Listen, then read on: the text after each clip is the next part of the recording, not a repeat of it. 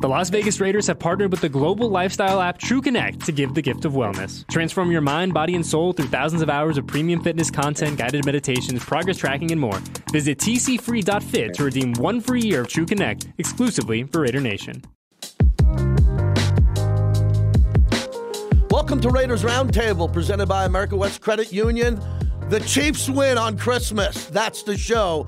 And we're looking ahead as the Raiders are alive going forward. I'm with Eddie Pascal. Coming up, Lincoln Kennedy. And Eddie, it was a glorious Christmas holiday as the Raiders went into the belly of the beast, Arrowhead, and got the win. Yeah, I mean, we'll talk about it a lot, JT, but an important win, certainly in keeping your postseason hopes alive, but I think an important win in the grand sense of what this means for this organization, what this means for the 2023 Las Vegas Raiders, what this means for Antonio Pierce and the staff. It really is kind of hard to overstate just how impressive a win this was and how important of a win it was for the Silver and Black. Yeah, you can't judge the Raiders much going forward without Kansas City victories. Mm-hmm. It's the same thing. They've brought in new regimes, new coaches, new players.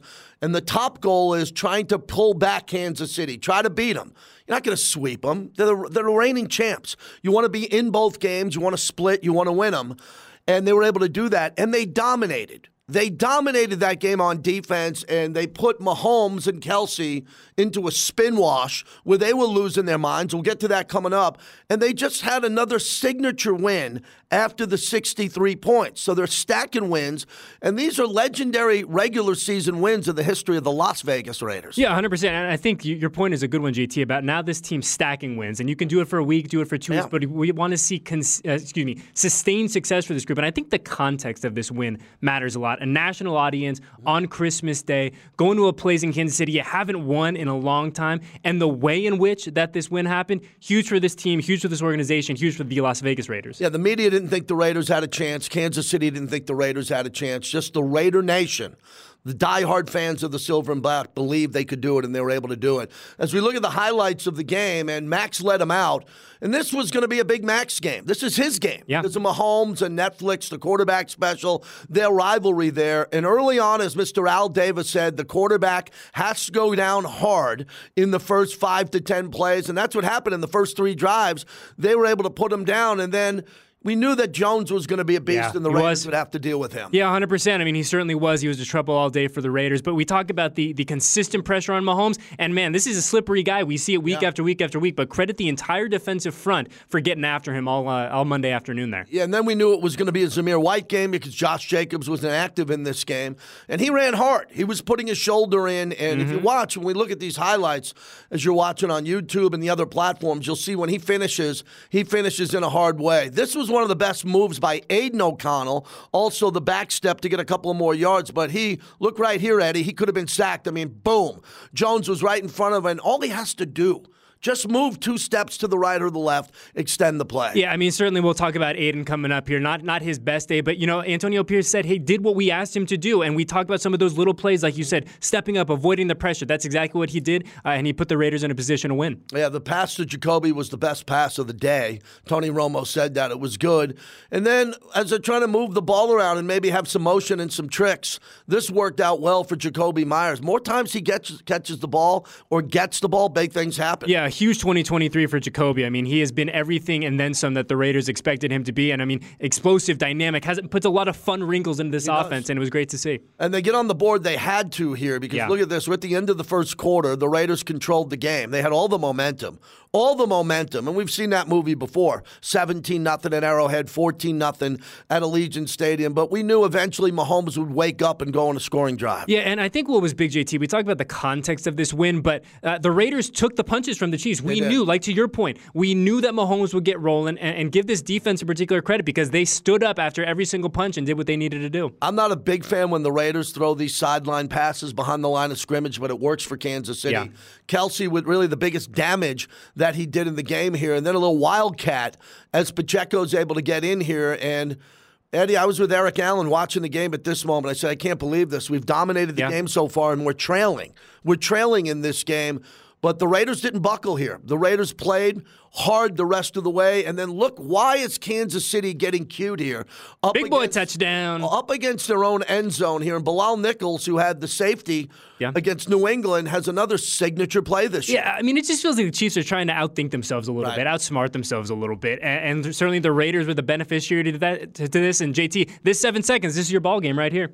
I think the 7 seconds back-to-back is the highlight of a very good defense this year, vastly improved. And first play after that. Guess who it is? Jack Jones takes it to the house, and he chirps on the way in. Make sure Mahomes, I wish he was mic'd on that play. Maybe he was.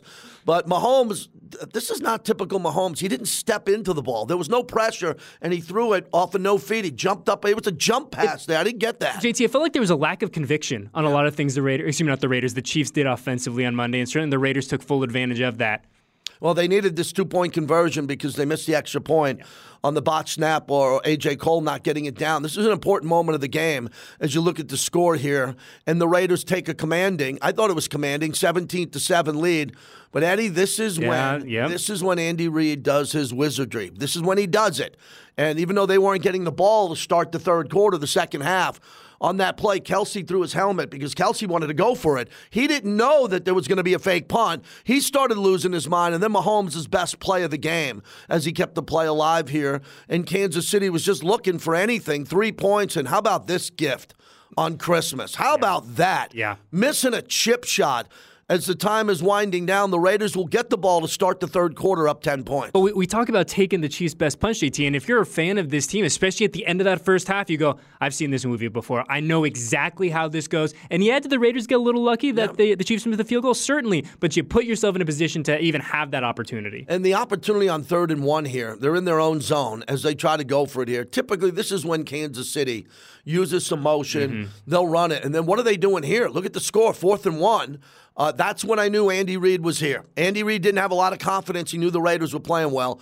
They go for it here and try to pick up the first down. This is when Mahomes, I thought, and Kelsey and Andy Reid said, we got our hands full with the Raiders. We got to go for it in our own end. It's so funny, JT, because I feel like every time we play the Chiefs, I go, man, I am so taken aback by just how slippery Mahomes is, right? We don't give him enough credit for what he does with his legs, but, I mean, make no mistake about it. I mean, look at it. Mahomes is the leading rusher for the Chiefs, and certainly not by design, but give the guy credit for doing what he did. 2 plays in a row, 3rd and 5 and 4th and 5, where Mahomes wasn't on target. I thought right here was going to be PI against the Raiders. It wasn't. Look at the pick here by Kelsey.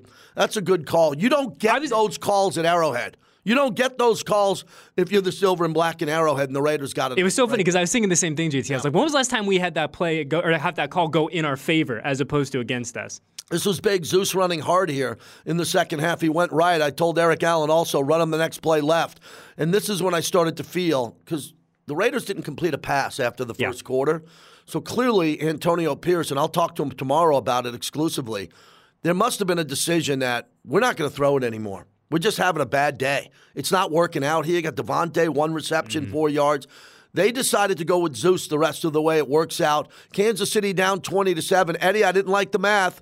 I didn't like the math on this. You know me. I'm saying, oh, my God, if they score 2 in a row and convert on the extra points, the Raiders can lose by 1. And a lot of people at Arrowhead thought the same thing. Yeah, and we talk about it again and again, JT. We knew we were going to get the Chiefs' best effort. The Raiders' defense was going to have to stand up, and that's exactly what they did. Certainly a big play here, but, I mean, goodness gracious, it was one of those, it feels like a bigger moment than just a single win at Arrowhead for this Raiders team. Now, Malcolm Kuntz had a big game. He had 3 sacks. Watch this coming up here, and if you're looking at the pressure, this is a good hit on this play on 3rd and goal. And I'm saying to myself, what are they going to do here? Now it's 4th and goal, and Max comes across, Kuntz is there, the pressure, and boom, they don't get it. This is typically where Kansas City makes a play against the Raiders, or there's a pass interference there, which it wasn't because it wasn't. That's where I was hoping the refs wouldn't take a cheap flag and make it 1st and goal. Yeah, I mean, we talk about a complete defensive effort, right? The rush working in tandem with the coverage on the back end, and that was it. That was your Patrick Graham. You say, yes, this in a big moment, that's how it's supposed to be. And then Bo Hardigree was just basically calling runs because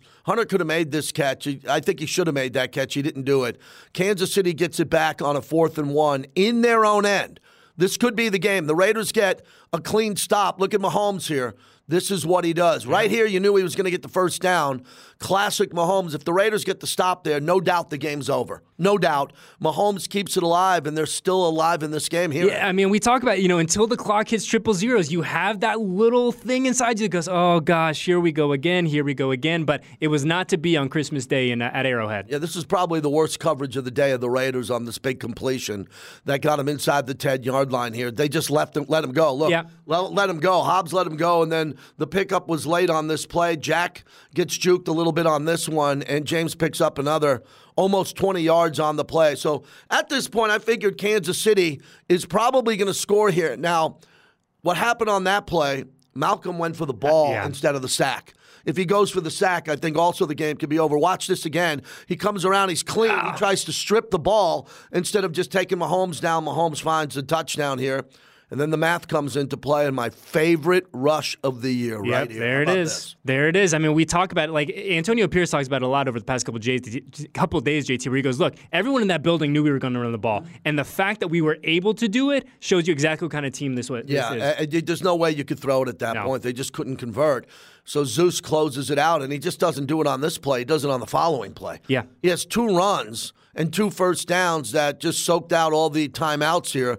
Look at this play. Look at the hole that was set up and the block on the edge by Jacoby Myers. These receivers block well.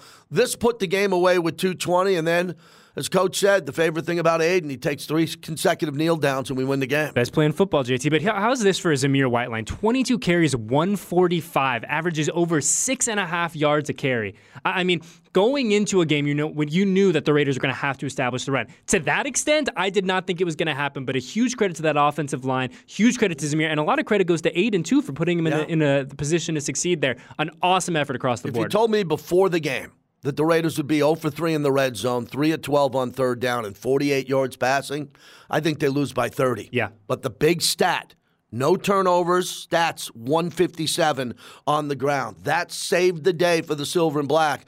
And, of course, the defense. The defense was spectacular. Yeah, again, JT, the defense has been the catalyst for success for 2023 for the Las Vegas Raiders. I mean, Patrick Graham, I say it every week, Patrick Graham deserves so much credit for what he has done this season, week after week after week with a rotating cast of characters. And, man, they showed up in the biggest moment, in the biggest way, in front of a national audience on Christmas, and it's huge.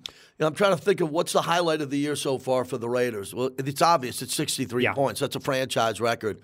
But that's close. Winning in Kansas City is something that this organization will build on in the offseason in this rivalry. Raiders still have a lot of football to play against Indianapolis and Denver. There's breaking news on Denver. We'll get to a little bit later on coming up. But the key is they have the tape, they have the victory, and they have the memory. Max with the cigar at Arrowhead, and they're in the locker room and they're celebrating before they get on the bus to get to the plane. That stays with an organization. That stays with your captains. They needed that. The Raiders are having a pretty good year on the back end of the season after a regime change. This is something that they could build on. It's real. It's tangible, beating the Kansas City Chiefs. 100%. Our friend Vic Tafer had an awesome tweet after the game, JT. He goes, imagine if I told you at the beginning of the season that the Raiders would win in Kansas City without Josh Jacobs, Chandler Jones, Colton Miller, and Devontae Adams would have 4 yards receiving. That just speaks to the buy-in that this entire roster, 1-53, has in Antonio Pierce. It speaks to the effort they're playing with, and this is a pretty darn good football team. There's no debate on the buy-in. There's none. There's no debate on the fans and this interim head coach. Everybody's on board. It's a great place to be. The Raiders are alive heading into Indy with more than a puncher's chance. They're going to play a team right in front of them. Yeah. They win the game, they leapfrog Indy with the tiebreak. This is a big game coming up. We'll get into it with Lincoln Kennedy, the Pro Bowler, will join us on the other side as you're watching and listening to Raiders Roundtable.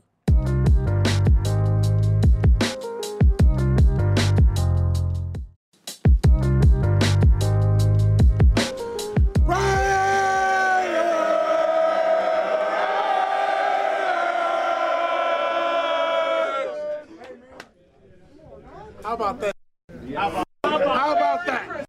How about that? Everything we talk about, ill intent, violence, physicality, execution, the will to win. Look at that second quarter. What did we say we was going to do? In the second quarter, right away, 2 defensive touchdowns, 7 seconds. Third quarter, come right back out, do what we do. And then we say in the fourth quarter, finish them. Finish them. Offense, hell of a job. Zamir, hell of a job, man.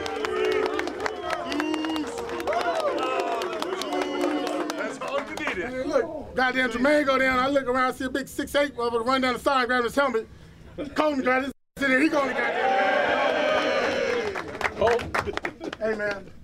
You know, it ain't been done a lot around here doing what we just did. Yeah. But we believed. Think about what I said. I will. We will. I believe. We believe. Goddamn it, this is what the hell we do. Let's smoke our, let's talk our, the Raiders goddamn way. Jack, talk to us a little bit about emotions. Emotions are a huge part of this game of football we play, a part of your game. How are you able to be emotional and still be able to make those plays from the first quarter to the fourth quarter? You never get too high or you never get too low. You know, you stay in the middle and you stay level-headed and you just go out there and execute. You know, it's never too much. We went out there and we practiced these plays, 100 times what it felt like throughout the week. So you don't overthink it. You just go out there and play and execute. Hey, Jack, Kelsey threw his helmet. Mahomes was pointing at his teammates. You're a guy. You're an alpha. You get in their face. Did you feel the crowd wasn't into the game because you took the crowd out of the game? What was it like? Take us through that fourth quarter when they were chirping at each other. They weren't able to get big plays going, and you were shutting them down. What was that like? Yeah, when they start breaking down, from the inside out, then we got them there, and we knew that once we seen, Mahomes getting heated, Kelsey throwing his helmet, we seen all that stuff, we was like, we got them right where we want them. So just keep stepping on their neck, keep going hard, keep executing, keep trusting the man next to you. Hey, Jack, I know about your story, from SC to ASU to the Patriots and now with the Raiders, your relationship with Coach AP. Talk to us a little briefly about where you are right now as a football player. Man, I could drop a tear, man. It's special, man. This is a special moment, man. Shout out AP. Without AP, who I don't know what this will look like, man. From the start of it to now, we still going. We still got a whole future ahead of us, man. But, I can't even put in words what AP meant to me, man. Welcome back to Raiders Roundtable. Eric Allen got him emotional on that question there. As we bring in the great Lincoln Kennedy, who's on the call with Jason Horowitz in Kansas City. Lincoln, we all had late Christmases. You had a late Christmas night, but that was a nice present for you as you came home to the family after that win. How did it feel? Oh, man, JT Eddie had me singing all the way to the airport. Oh, happy days. And look, my disdain for the Kansas City Chiefs, yes. Okay? And make no secret about it. But the fact is that the Raiders finally answered it. And they answered in such a dramatic way that I was speechless on radio. How many times have you seen 2 touchdowns in 7 seconds? You don't. Mm-hmm. You know what I mean? Including a big man doing the rumble and into the end zone. So, it was a great time. And I just, here's the thing, guys. We do a lot of these. We talk often, and, we do our various hits for various other venues around. I don't know how you can really put your finger on what happened or what transpired when AP took over. You still have the same players. For the most part, defense has definitely risen far, far beyond my expectations coming into the season. I didn't expect them to be that lights out. And I'm so proud to see the development of other players. I've seen Merrick have a good year. I've seen Malcolm Kuntz come along. You've seen all these things. Of course, you know what you get with Max Crosby. But more importantly, the belief in the system, the generated passion, the sort of excitement that has been rejuvenated into this team since AP has taken over. You can't really put your finger on one thing or the other. But you know what? It feels good right now. Link, one thing that I think the three of us have a healthy respect for of this place is the history, right? Why the history of this place matters, why the players and the coaches that walk these hallways matter in a very real and substantive way. Link, when you hear the way that Antonio Pierce talks, when you hear the way that these Raiders talk, they have that swagger bag, right? You hear Jack Jones talking about the finishing. We have the great sound bites. As an alumni of this place, what does it mean to you to kind of see that boisterous energy back, Lincoln? I was asked, a while ago on another show that, what does it mean about coaching? Why is, when you think about a coach, what do you think about? And my short answer is I don't care who he or her might be. I just want to win. And I think a lot of players feel that way. You just want to win. You want to feel good about yourself. Look, for whatever energy wasn't present when Josh McDaniels was in the office, it is what it is. We know that the past says this team is playing different now. And so as an alumni, I'm proud to see them happy. I'm proud to see them feel good. More importantly, I was able to walk through Arrowhead through the locker room and have, Kansas City Chiefs players are they smoking cigars in our locker room? Oh, that was their Super Bowl. It might very well be, but you know what? We finally kicked your ass, and I'm happy about it. So I don't care who's coaching, and I don't care how you put a finger on it. I'm just glad it happened. Lincoln, it was an important win for a lot of reasons. We'll stay with Antonio Pierce. He's not a play caller on offense and defense. Bo Hart agree. And obviously Patrick Graham, but he's a master motivator. He enables his players to come to him and say, this is what I do best. And then he follows up, well, how about we try this? The communication is much better. The players believe they have a voice with the interim head coach, and they want to talk to him, and they know the coach is going to listen, and they're going to change the philosophy from game to game. Instead of following a specific game plan that was not going to be deviated from. And nothing against the former coach. That was his style. That's the style of the former coach. We're going to put this game plan in, we're going to run it, and we're not going to change everything. It's different around here now. The players have a voice. Can you recall a time in your career where you had coaches where you could go to them and say, I want to do this because I think it's going to work better than what we've been doing? Secret be told, guys, I'd much rather have my head coach just a game manager, not a play caller. Okay. I don't want him calling offenses. I don't want him calling defenses. Interesting. I want you to manage the game. Case in point, there was an instance where the defense was a little bit on its heels. There was a little bit of confusion out there. Rather than still forced to play, AP called a timeout. And he simply called the defense over. He's like, come on over, calm down, let's get back focused. That's what a coach, head coach, is supposed to do. Manage the game. You need to manage the level of emotions from your players. He made a reference in the locker room that when Colton Miller went to grab his helmet, when Jermaine Illuminor, went down, how quickly he was. You need a game manager that causes that type of motivation, that sees that, speaks on that, because that carries out through the locker room. And guys, it becomes infectious. The attitude, the passion becomes infectious. And I've always believed that a team takes the personality of his head coach.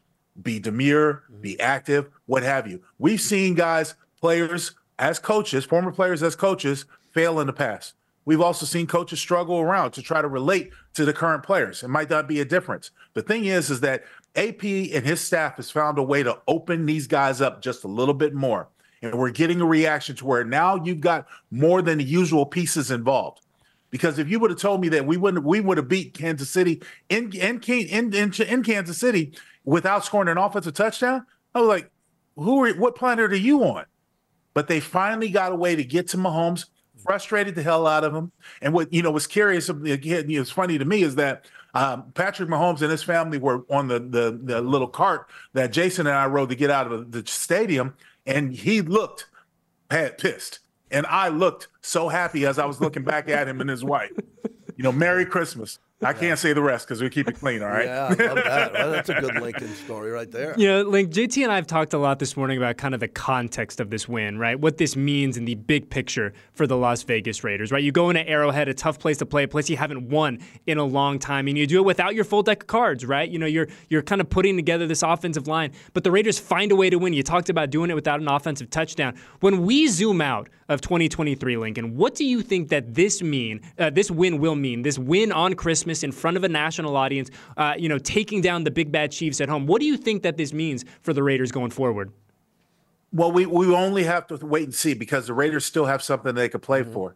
They have to win out and obviously, get some help somewhere else. But the fact is that they have a chance to get into the playoffs, and that would ride high. I'm drawn back to a story during our Super Bowl run year. We came out the gate as a team and won 4 straight, beating people up. Then we lost 4 straight. And JT and Eddie, I have to tell you, when we were in that losing streak, no one could figure out what was going wrong. But then we went to Denver. And you know what the transitional point was? When Rod Woodson intercepted that pass for a touchdown. That totally changed all of our attitudes. We beat Denver that night, and then we went on a run all the way to the Super Bowl. I say that to say this. There was a thorn in my side in my career, for most of my career with the Raiders, and that was the Denver Broncos. And when Mike Shanahan was there, we couldn't find a way to beat him. When we finally did, we made a transition. We started going to the playoffs, started winning football games.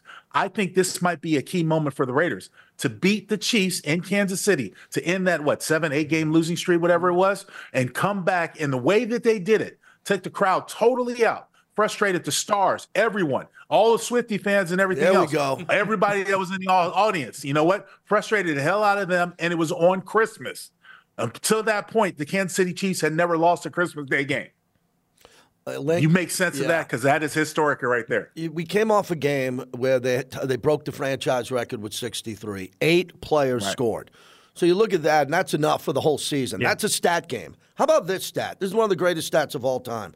Consecutive games with 2 defensive touchdowns. That's the first time that's happened in Raiders history.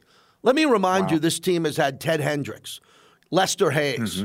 Right? You go back to Ronnie Lott. Go to all the players who've worn the silver and black. Yeah. Willie Brown, perfect example.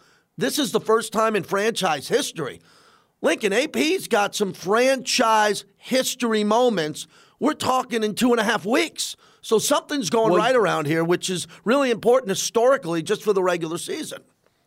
You know, I think what's historic, what's promising in that comment that you just made, JT, is the fact that this team is not the Oakland Raiders. They're not the LA Raiders. They're the Las Vegas Raiders. Yes. And you've got a lot of guys in that locker room who, you know, they're not, you know, ignorant to the history of the organization, to the Shield, but they want to create their own history. They want to start making their own history. And look, it starts with the promising stadium, beautiful Allegiant Stadium. It starts with the Raider Nation always behind you. And now you have an opportunity to build on this reputation. A tremendous win against a division rival, record-breaking win. And then you follow it up the next week with a win on the road in Kansas City.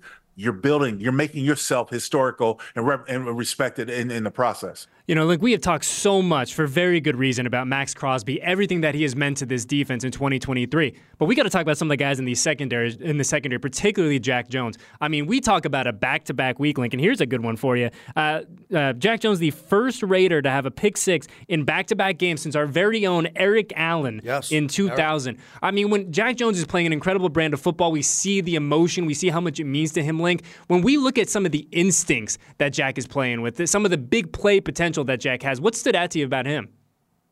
How about them Sun Devils, huh? EA and Jack Jones. Yeah, how about that? You know what? The most beautiful play I've ever seen was when he picked that pick six in the Charger game. I mean, for him to read the tunnel screen, to see Eckler go in motion, and to have the wherewithal to jump the route to where he's in the backfield and he's picking it off with his back hand. That shows you how fast he was back there. And he's had the concentration to carry it into the end zone. Come on now. Come on. That you can't put into words. And then the very beautiful read that he had in Kansas City. This was when we had talked in the past, guys, about whether or not we had the personnel to play Patrick Graham's style of defense. This is what I was referring to. This is what I was hoping that we would have got from Peters and stuff like that, having to make that situation go away the way it did. But it didn't happen. And Jack Jones is making the best of his opportunity. Yeah. Because I believe you got some stability in his position, and I believe Nate Hobbs, to me, is more impressive and impotent as a slot corner rather than an outside corner. And I think Bennett and Meek Robinson is also having a good year over on the other side. So I'm proud of the way the secondary has responded to the challenge before them. Yeah, so we look at Jack Jones here, 4 games, 20 tackles, 2 interceptions, and 2 touchdowns. That is all Antonio Pierce. All of it. I don't know how you make the move like that. He's able to pull it off. That's another building block for AP going forward here. You know, I look at the defense. I often say, Lincoln, on the radio, I look at the roster going forward. I just care about Indianapolis this week, who we're going to get to in a moment. Certainly. But going into next year, I said, you know, the defense I didn't think was going to be the strong point of the team. I thought the offense was going to be incredible. Right. But we're looking at Jack Jones' stats, and he was claimed by the Raiders off waivers in Week 11. So this was a really solid move by Antonio Pierce and those who made the decision and scouted this. But this is one less player the Raiders have to get next year. And if you look at the addition of Robert Spillane, I was here when Nick Witkowski came in. There was other players you thought were going to be here. They weren't. So I'm looking into next year saying this team might only need one more draft on defense and one more free agent class. And I'm only talking 1 or 2 players, not 6 or 7, which has really been the framework around here for the last couple of years. They're really close, Lincoln, on being an offense going into next year that is going to be one of the premier defenses in all of football. I'm talking only 1 or 2 players, not 6 or 7. Did you expect that once the regime got let go and the coach got fired? I didn't. No, I didn't. The thing was, I remember on defense, when Patrick Graham got hired, I was like, okay, he's brought over because he had a formula that showed success against Kansas City. And ultimately, who were we trying to beat? We're trying to beat Kansas City. And you've seen over the past couple of games how this defense has come alive. The energy has revitalized and kept this team, the Raiders, in the games. I mean, you go back to the 3-0 loss to the Vikings. The defense kept you in the game. It wasn't a blowout. So the defense has played profoundly well and far beyond my expectations coming to this season. And I think you might be right to the key to JT. I think you might have to fine tune the depth on a couple places on defense. But Divine Diablo has been a pleasant surprise. I already spoke to Trevor Merrick and how I've been impressed with his play this year. And I think he got progressively better because the criticism that I explained of him before, he's shown signs that he's worked on and playing promising, and he's around the ball a lot. So, I like the way the defense is and the attitude that they've got right now. It's going to be a matter of whether or not they can sustain it. Link, going into this season, one of the big questions about this defense is who's going to be there for Max Crosby on the defensive line? Who's going to be his other guy? Who's going to be his running mate? Well, Malcolm Kuntz has 5 sacks in 2 weeks, right? Malcolm Kuntz is playing out of his mind. When we look at Malcolm now and kind of the slow evolution of Malcolm Kuntz, Lincoln, what has really kind of been the difference for him, not only the past couple of weeks, but really let's call it the past 6 weeks as he's kind of begun ascending and having more pressures on the quarterback at a consistent rate? Coming into this season, Malcolm Kuntz developed a second move, and he developed a counter move, which was absolutely essential to his progression, okay? And I also believe that he kind of took a slap in the face from saying, well, you drafted Tyree Wilson in the big, and a big number in the top 10 draft choice. You had Chandler Jones here, who's a big name, free agent. Everybody's passing me over. This is my time to shine. And I knew he would have that opportunity. I can't remember which game it was when I first mentioned it to Jason that I expected Malcolm to have a big game. I think it was the Charger game. And maybe it might have been the Charger game because, no, it wasn't the Charger game. It was another one. Anyways, long story short, the reason why is because they had a tackle who was replaced. Their left tackle was replacing an injured guy, and he struggled to speed moves.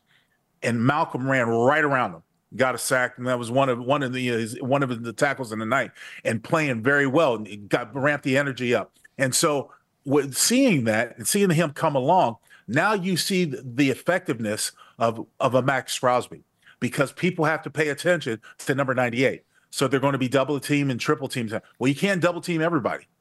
And you've got production out of Adam Butler and John Jenkins on the inside, along with the other guys, Tillery and stuff like that. More importantly, you see production out of the new NASCAR package where they have the 3 defensive ends and 1 defensive tackle in there to rush the quarterback. You've seen the production of that. Main reason that's successful, the coverage on the back end.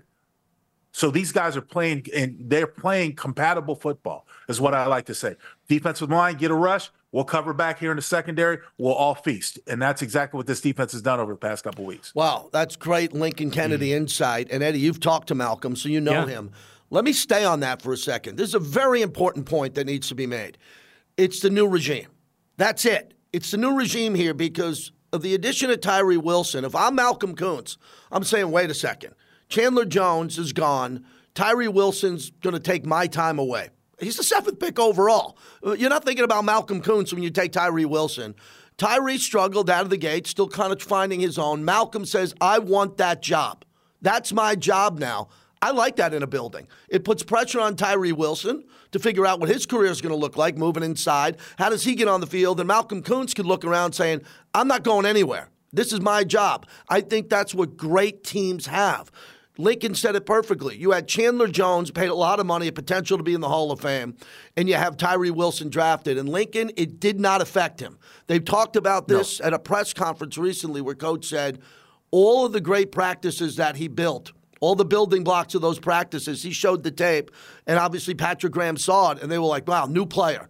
So, Lincoln, you've seen this as a professional athlete. A lot of guys get down and they check out, and they get moved off an organization, i.e. Jack Jones. In New England. He comes here, he has new life. I love what you said about Malcolm Kuntz. He wants this job, he doesn't want to lose this job, and he's playing like an all-pro the last couple of weeks.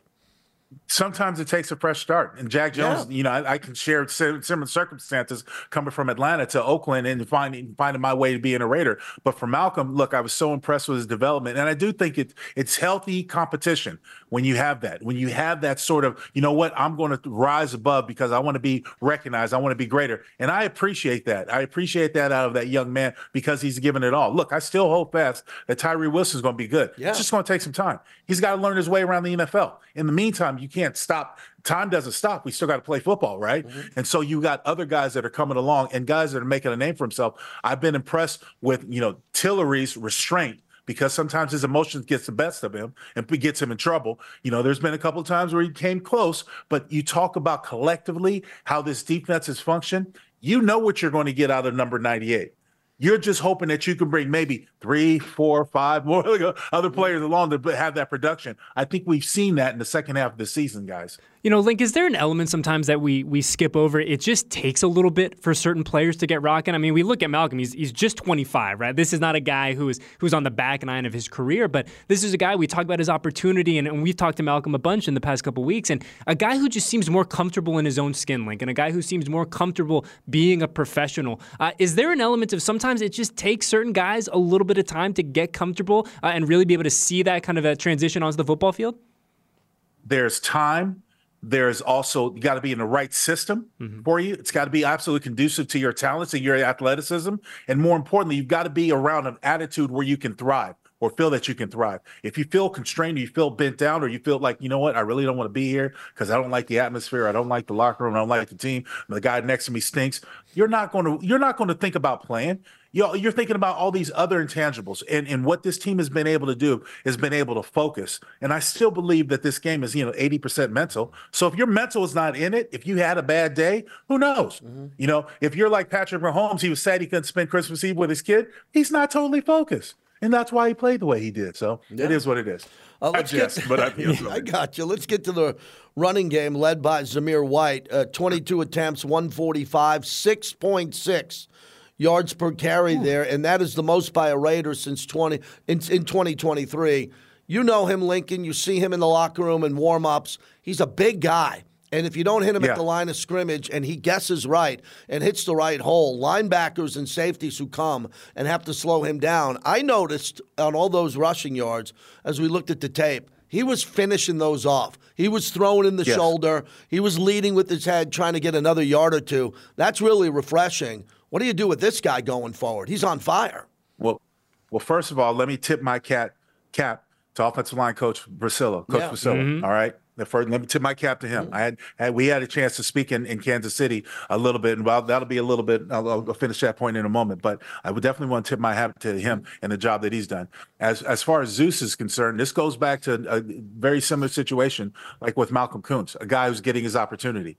He knows he's playing next to Josh Jacobs.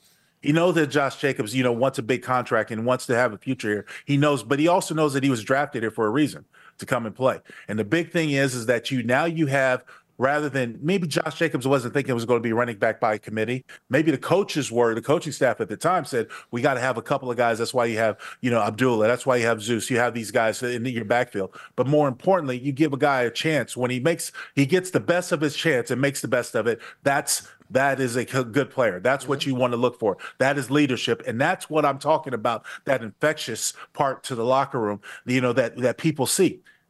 Zeus gets his opportunity to go out in Kansas City. First couple runs aren't as productive as he might, but he stays with it. And you know what? He's absolutely critical in the fourth quarter to ice the game. Now, going back to that the conversation I had with Coach Brasillo, here's the thing. I thought Thayer Munford coming into this year still needed probably another year of development. I didn't think he was there yet, especially when you talk about the speed that's on our division alone at outside linebacker. I didn't think he was. But Thayer Munford has come a long way in his development. He is playing impressively well. And you know what? I tip my cap to Coach Brasillo because he finally figured it out. This team is a better man-blocking team with Thayer Munford on the field than a zone-blocking team. And those runs that you saw against the Kansas City Chiefs were man-blocked. You have to bring in a receiver like they did, They showed a couple of times, whether it was Devontae Adams or, Myers and stuff like that. You had to bring them in and then help out inside the box. But more importantly, once you broke that line of scrimmage, there's no one left. Josh Jacobs did it earlier in the season. We saw the same thing against Zamir White in Kansas City. It's the same run, same philosophy. Man blocking at the point, and you're going to have to break an arm tackle. Big backs like that, don't have a problem with that. That's paid big dividends for the Raiders in Kansas City. Link, we look at the past 2 weeks, Raiders are averaging 140 yards per game on the ground. I know it's a small sample size, but you look at that, and it's with all these moving pieces on the offensive line. Thayer's in, Colton's out, Andre's out, Parham's at center. You have a second-year running back, a rookie quarterback. Kind of just put in perspective for us how impressive it is that the Raiders have been able to move the ball, do it consistently on the ground, with all of these moving pieces swirling around them. It's impressive that the coaches have made the adjustments that the players can thrive at. That's the best way to put it. The players are now playing better because they've been put in a position, they've been coached with the amount of confidence that, hey, look, this play is going to work, and now it works. And you see the response, you see the pullback, the payoff for it. The fact is that you can get that type of production in the last 2 games against divisional opponents shows you the possibility of what you could do moving forward. And let's not forget it. This should be a run-first team. Run first and open up the pass. I know we've got Devontae Adams. I know we've got Michael Mayer working when he's healthy. We got Jacoby Myers. I get that. You know what I'm saying? But this is a run first team with this big offensive line, and that will help you establish your run. More importantly, that will help you build confidence in your young, thriving quarterback, because every quarterback's best friend is always a running game. Well, what we enjoyed the most was the frustration by Kansas City. Yeah. This is beautiful. They're throwing helmets. Mahomes is yelling at teammates, and this has been building. This has been building because of the drops heading into this. I told Coach Pierce here that they were dropping the ball, but they're open. When they drop the ball, they're open. That's how good Kansas City is. In this game, they were covered a little bit stickier and tighter by the Raiders. But look at Mahomes screaming at his teammates.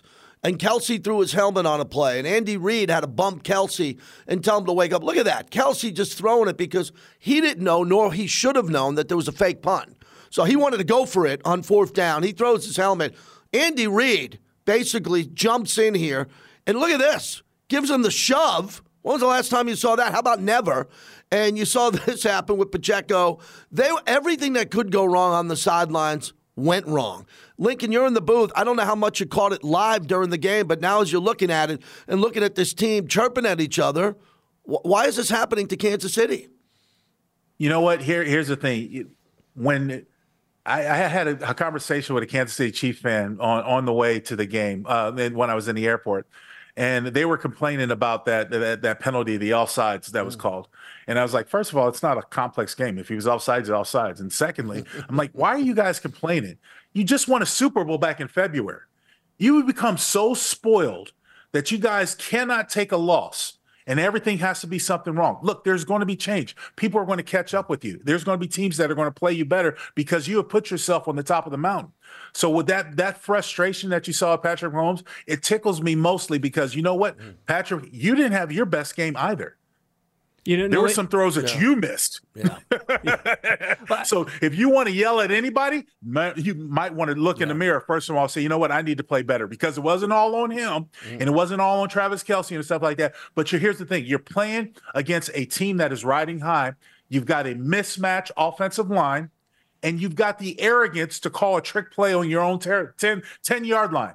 If you wanted to have all this trickery plays, let's do this, let's show off and let's do all this stuff, and that happens, that's exactly what you get. Right. Because there comes a point in time where you can be far more creative than you need to be in this game. It's very simple. Just play the game between the sticks and between the whistles, and you'll be fine. It's so interesting, Link. We talk about the emotions, and football's certainly an emotional game, but I found it interesting, just the duality of body language from the Raiders compared to the Chiefs. We saw the Chiefs highlights there, guys getting frustrated, throwing the helmets, all that deal. And then you go to the Raiders sideline, and it's the ultimate team, togetherness, right? Guys congratulating each other. Right. Max Crosby dapping every single person up. Antonio Pierce being that vocal, excited leader. It's so interesting, Lincoln, because it feels like so often those roles have been flipped, right, when we play the Chiefs. So we talk about what this means in the grand scheme of things. I think that the body language element is really important coming out of Well, and let me interrupt. Put up the body language of Taylor Swift right here.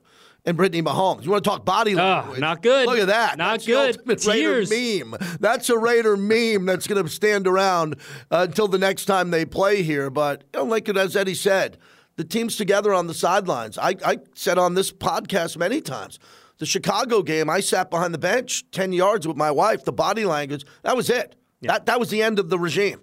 They went into Detroit after that. It was over. And the body language of the team that was separated, no one was standing near the coach. The coach wasn't moving. And now, Lincoln, as you look down from the booth and call the games with Jason, everybody's up on the sidelines. Everyone's pulling for each other. You see the potential of where you could be. And I told Jason there's 3 games that I think that it would definitely change the Raiders season if they had been turned around. The first Charger game, the Chicago game, and the Minnesota game. If the Raiders had won those 3 games, which they were perfectly in position, they capable of doing or should have done, in my opinion, they would have been in a far better position than they are now. With that being said, where we are right now is you see a team on the sideline that picks each other up. I've played games before where the offense was horrible. The defense carried us. Played games before where the defense was horrible. We had to go out there and carry them as an offense. Special teams had to come through. Complementary football is what blends with team success. And when you feel good, and how many times have we seen the Raiders just shoveled, on the hands of a loss or at the hands of the Chiefs, even when they've been in Allegiant, not being able to get over that hump. Last year, they jumped out to a 17-point lead, I think it was, before in halftime, and then ended up losing. And then this time, they had a lead going into halftime. But for whatever reason, couldn't close the deal or finish the thing off. I'm so proud of this team because now they are playing as a team. And you know what? They developed a swagger that the Raider Nation could be proud of because this defense is tenacious.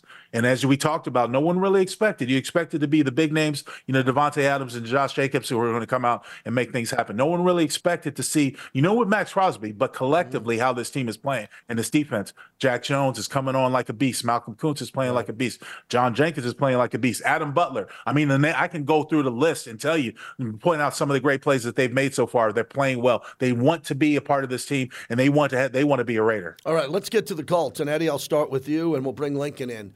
This is a team with a better record than the Raiders. So everybody's flying high around here in Raider Nation. We're not playing a 6 or 7 win team.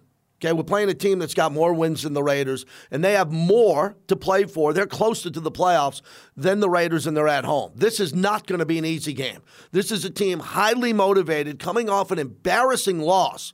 So, Eddie, this is a big game because you're playing a team that you can leapfrog in the standings. Raiders win this game. They win the tiebreaker over the Indianapolis Colts. You hit the nail on the head, JT. This is a huge game for the Colts. The Colts have everything to play for. Absolutely. The Colts go into, I'm sure they're in the building today, and they look and they say, everything that we want is in front of us. But what's standing in front of us? The Las Vegas Raiders. We have to handle business at home, hold serve at home. And look, Gardner Minshew, he's got the Minshew magic, the Minshew mania. This is not a guy that you can sleep on. This is a guy that clearly the Colts, this offense, this team has rallied around. So it's no easy task for the Raiders to go east again, JT, and handle business on the road. Well, Lincoln, I said this franchise coming this far, beating Kansas City, can't lose to Tyson Bagent, Gardner Minshew, Kenny Pickens. The Vikings benched their quarterback and won the game 3-0. I mean, Link, come on. We're not talking about Mahomes here or Justin Herbert. Going up against Gardner Minshew, but their running game is the key, as Jonathan Taylor has had some really big games against the Silver and Black. What do the Raiders have to do to go on the road and win this? Well, that's just it. Start first. You have to continue what they've been doing like recent weeks against the run and slow that down. You cannot allow them to have a balanced attack. More importantly, you have to get after Gardner. But what really needs to be figured out is how you can create enough stability on offense to score touchdowns. Got to score touchdowns. Look, we wouldn't be in this position if we didn't lose to the Indianapolis Colts last year with Jeff Saturday as a quarterback and a geriatric quarterback who ran for 45, 50 yards, whatever. Don't get me into that discussion. But we are where we are. And here's the thing. The amount of energy the Raiders have showed in the second half of this season gives me confidence that they can go in there and beat this team. They are capable of beating this team. It's not going to be easy, but they put themselves in this position. they created this position for themselves where they have to win the final 2 games if they have any aspirations of playing late into January. Yeah, and Link, I think we talked about it last week about how, I got proven wrong where I said, hey, Sunday or Monday had to be a big Davante Adams game, and obviously it wasn't. But I think that Sunday on the road in Indy with everything to play for, Davante has to show up. This wide receiving core has to show up. Aiden has to be, do a little bit more than the 62 yards, certainly, than he had on Monday. But when you look at Aiden, Link, what does he need to do come Sunday afternoon on the road to kind of manage this game, but give his guys opportunities to go make plays? Well, the key to managing the game is don't turn over the football. And there was a case back in the Kansas City game where there were 3 straight plays where they were trying to get the ball to Davante Adams. And I was sitting in the booth and I was just like, no. You don't do that. You don't put that pressure on your young quarterback to force the ball to number 17. Look, I know he's a tremendous playmaker, but it's up to Bo Hardegree and this offensive staff to find creative ways to get number 17 involved. I like what they've done in the past. They put him in slot. They have a receiver undress the corner to where you have a linebacker and a safety cover. Now you know what the double team is going to be. The advantage should be, it will be Davante Adams over the linebacker, even the safeties over top. But you take those deep shots to keep those safeties honest.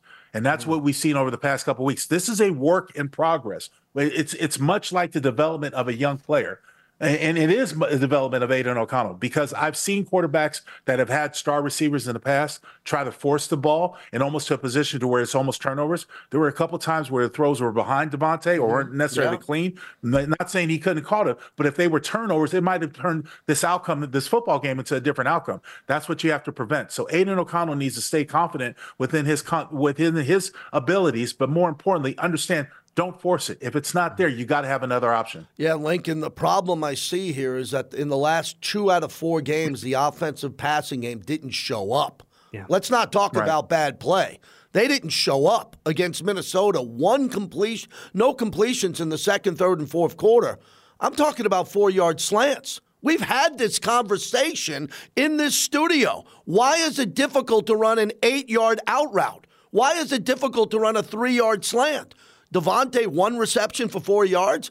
I mean, this has got to be cleaned up heavy this week. You can't go into Indy and not complete 20 or 22 passes in a game. So whatever Bo Hardegree did for the Charger game, and I sat here and said it again, run the same plays. The exact same plays. Have your little scheme. Do what you want to do. But, Lincoln, you called the game. At some point, I thought AP made a brilliant move saying, this is looking bad. We're out of this. We're running the ball with Zeus, and we're going to win it that way. I don't think you can do that 2 weeks in a row. You can establish the run. How do you think the passing game gets going? Is it the scripted plays in the first 15? Is it adjustments? What do you expect?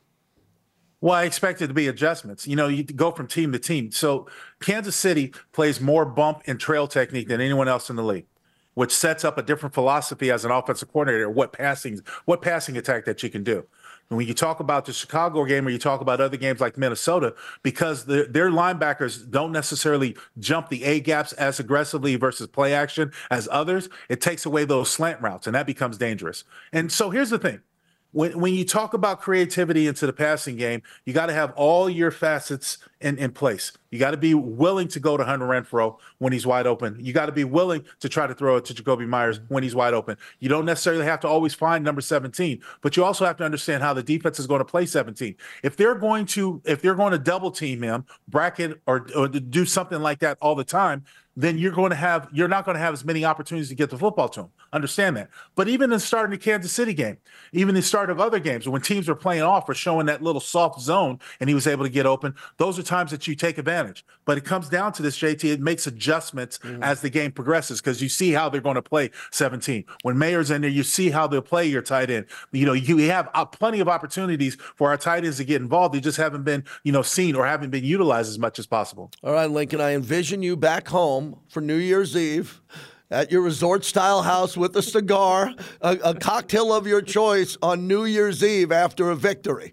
So I want that text from you. I want that text from you when you're in your house, the victory's in hand, and we can celebrate New Year's together. Be well, my friend. Thank you.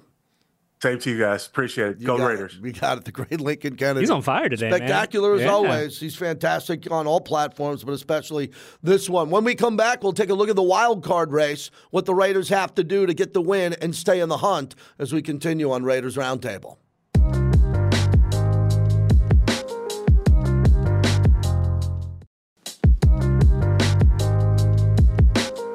Wrapping it up on Raiders Roundtable. Thanks to Lincoln Kennedy again. All right, Eddie, let's jump in. Let's do it. There are a lot of scenarios about the AFC playoffs here. We know the Raiders need help. They have to win. The big thing to say is you beat Indy, you knock Indy out. Pretty much Indy, the Raiders would have the tiebreaker going in to the last game here. Your division leaders, man, the Ravens look good. Oh, that Niner game, they flexed their muscles. The Dolphins, they're in 11-4. I expect, Kansas City could lose out. The Raiders could win out. That's a cool scenario. Jacksonville is reeling, and Trevor Lawrence is hurt. So Cleveland, hate to say it, and I got Cleveland friends, but they're in.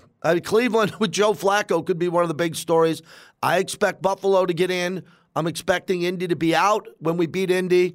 But here's what we need. We need losses by the Bengals, the Steelers, and the Texans, a combination in the next couple of days. We need help at the bottom of that bracket. Yes, we do. We need some help, JT. But I think it's important to start here, right? None of this matters if the Raiders don't handle business on Sunday. None of it matters. So I think, yes, it's a lot of fun to play with the playoff simulator, and we need this and we need that. But I think, for the fan base, start with this. Start on New Year's Eve. Start with handling business in Indianapolis, and then let's get real weird. Let's get real funky when the Broncos come to town Week 18. And there is a report that will say it's out there on multiple platforms that Russell Wilson's getting benched, which is a massive story. But we'll wait for more of that next time on Roundtable. But either way, we still got the Broncos, and the Broncos are alive mathematically too. So there's 2 games in front of the Raiders that they need to win to have a above 500 record, which is very important. Very important to coaches, the organization. But this organization was built on Super Bowl appearances.